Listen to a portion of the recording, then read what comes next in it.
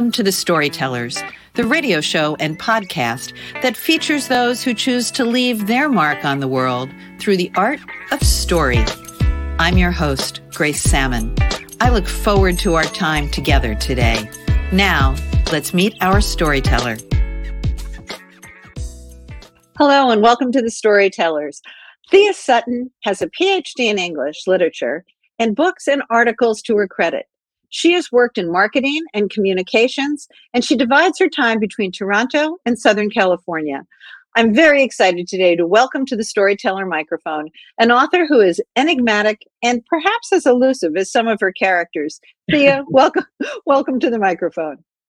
Thank you so much, Grace. Thank you for that introduction. And I want to say thank you so much for creating this space for storytellers, for authors, for readers to come together. I think it's marvelous. Thank you so much. I'm really enjoying it. I think we're 25 episodes in, and it's been an experience that has been very much a surprise. And it's a pleasure to welcome you to the microphone. So tell us about your amazing book, The Women of Blackmouth Street. The Women of Blackmouth Street is set in 1890s London, and there are some background pieces of the story that are set in Boston. It's an age that is compelling, lots of change, and with that change comes push and pull, these historical forces. It's really the birth of the modern age in terms of science, what we were learning at the time, and how that changed society. Major wealth disparity between, of course, the incredibly wealthy and the poor. It was not called the Gilded Age for nothing. We can get back to that a little bit. Incredible changes in terms of the status of women, which I think also the Women of Blackmouth Street explores. So into that heady brew, I put our protagonist, Georgia Buchanan. She is a Boston heiress with a lot of secrets and a strange vocation. She's an alienist, a mind doctor.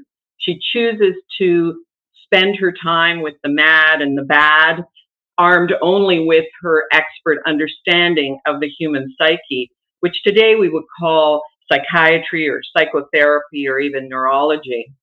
She's forced to find a killer or have a dark chapter of her life exposed. And at the same time, she's got to safeguard a trio of women around her with whom she shares a complicated history. And while the killer closes in, Georgia, along with the reader, discovers, and this is something that changes her, discovers that sometimes people do monstrous things for all the right reasons. I love, first of all, how you so beautifully put the book in those few sentences, because your book had so many layers. I loved that you explore women and the changing roles of women. And I'm really happy that you just focused on the 1890s, because that really was a turning point that I don't think I focused on until I read your book. The suffragette movement was beginning. The wealth disparities were evident. Women were being able to get divorced. They had different employment opportunities. Why did you pick that period in time? Or did you want to explore that, or did you find it as you were exploring?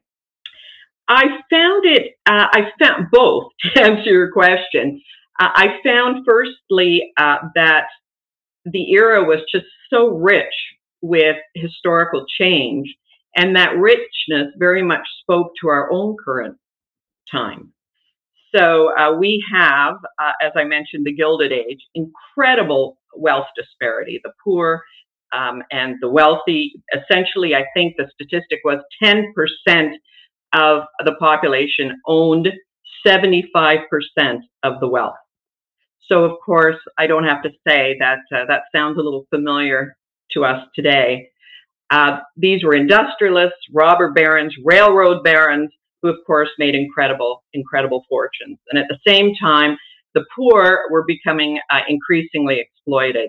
And within that, you started to have the rise of the labor movement, unionism, suffragettes, as you point out, Grace, as well as fear of immigration. So their own, I could call it, their own fear of globalization. So a lot of that resonated with me because it resonates with our current time. It was called the Gilded Age, and some people refer to our current period, the turn of this last century going into the 2010, 15, 20, as our own Gilded Age with these incredible income disparities. And we are again questioning late stage capitalism. We're hearing words like socialism, unionism again, globalization, immigration, fears, demonization of immigration. So all of that I found really resonant. Secondly, status of women. As you point out, there were great opportunities for women that had not existed before. So divorce laws changing, inheritance laws to some degree changing, some educational opportunities opening up for women. At the same time, incredible opportunities for exploitation of women that the Women of Blackmouth Street explores as well, in terms of sex work, domestic work, in factories, etc., women who could barely keep body and soul together. Is it easier to tell today's story in a yesterday's setting? I'm just wondering that. Yeah, that's a very good question. And I've been asked that before. Why historical novels? Why not just write about these situations that I've just described in our current context? It's sort of a two or threefold answer to that question. First off, I think we know that history is written by the victors, mostly men, mostly white men. So now is probably the time for women and people of color, people who've been marginalized, to take up the baton. It's time for us to pass the microphone or the pen or the keyboard so that we have different viewpoints on what history might have been like had it been written by other people than white men, or had people been able to say and ask, what if? Because as an historical novelist, that is what you're asking, what if? And good examples that I can come up with off the top of my head, Bridgerton, for instance. That was just a Regency romp, but it was colorblind, and asked that question, what if? What if we had been able, what if we could remake our past so that racism isn't a center point? The Great, about Catherine the Great of Russia, sort of another spin. So I think it's important to rewrite history or reinterpret history because it's important to today. And your character is so strong. And yes, she's an heiress, but she also has this very unique career, if you will. And I love you talk about how she likes to spend her time with diseased minds, those who are haunted widows, scullery maids, and nervous girls, along with professors and cadavers. Where does she come from for you? Well, a few people have asked me if she was a sort of a superwoman in crinoline. That I had made her, I'd given her superpowers, but really, I never did like crinoline skirts. I'm still of the it's not. generation where we wore crinoline skirts. And I don't think that Georgia Buchanan would like to be in a crinoline skirt either, though she is in a corset. So she is an amalgam, really, of a lot of real life women. There's many that I could mention. Emmeline Pankhurst, of course, suffragette. Ada Lovelace, who was the first computer engineer, was also Lord Byron's illegitimate daughter. We have Nellie Bly, who was a journalist who actually faked a persona so she could get into an insane asylum to see what was going on and then write about it as a journalist. We have Florence Nightingale, of course, who revolutionized nursing. We have Madame Curie, two-time Nobel Prize winner in science. So these are all women who existed at the same time as Georgia Buchanan. So she's not particularly unusual for her time. She's privileged, but I have given her thoughts and actions that are very much rooted in historical accuracy. And I love where the exact inspiration for her came. You have this photograph that magically appears in your life. Tell that story. Yes, a few years back, before I started writing The Women of Blackmouth Street, I was in London. My husband had a meeting at a hospital, and in London, one of these hospitals that dated back to the 1700s. His meeting had run overtime, so I was waiting, and I just wandered around in the beautiful foyer at the front of the hospital, very historical. Found myself in this narrow hallway, and left and right I saw memorabilia from the hospital's past, manuscripts, photographs, etc. And I saw this one photo that just kind of struck me, and it was of a woman, and I could only see her. She was walking up the stairs, presumably to the entrance of the hospital, and I just saw her in profile. So, chin tipped up, head up. And I thought, I wonder who she is. There was just something about her manner, about her demeanor that I found intriguing. And then a year later, I was in Vienna at Sigmund Freud's museum office, where he practiced psychotherapy for 37 years. And it too had an area where I could examine manuscripts and all sorts of other paraphernalia that related to his life.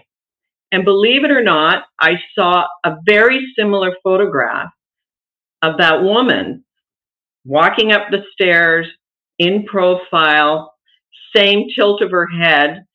And I thought, there's something there, and I've got to write about it. So really, she became an obsession. And as someone else said to me, she actually stalked me. I didn't stalk her. I love that. As an author, you just love those things where somebody is tapping at you on the shoulder and say, you must write my story. And you begin to hear those characters in your head. So I wanted to make sure that we talked about that. Your book is very much a psychological thriller, and you carry your author right from the very, very beginning. One of the things I love about a book, and I would say in my own book, I think my own book has a slow start. But what I really admire in authors are when they have a strong start and they have me from hello, and they also write as beautifully as you do. Because lots of us have a good story, but not everybody also has the ability to craft words magically. And I actually believe you have an amazing talent in that. So let's just take a minute. Oh, you're welcome. Just in subtle ways, you talked about when George is talking to an inspector and his purple vest is too tight and he sits and the buttons are stressing in protest, I think is what you had said. Where does that ability to craft such strong images come from? And do you write and rewrite, or tell me a little bit about that? I love to rewrite. I really do. The toughest thing for me is to get the first draft down for two reasons. Number one, you're always second guessing yourself. You're editing while you're just creating that first, molding that first chunk of clay. So for me, the editing is the fun part, because that's when I can start playing with words and with images, etc. Also, I should say that writing is a craft. You can learn it. So for instance, when you say that the inspector's vest is straining, you're actually saying something about his personality. So you're showing rather than telling. So that is an example of craft, and that can be learned.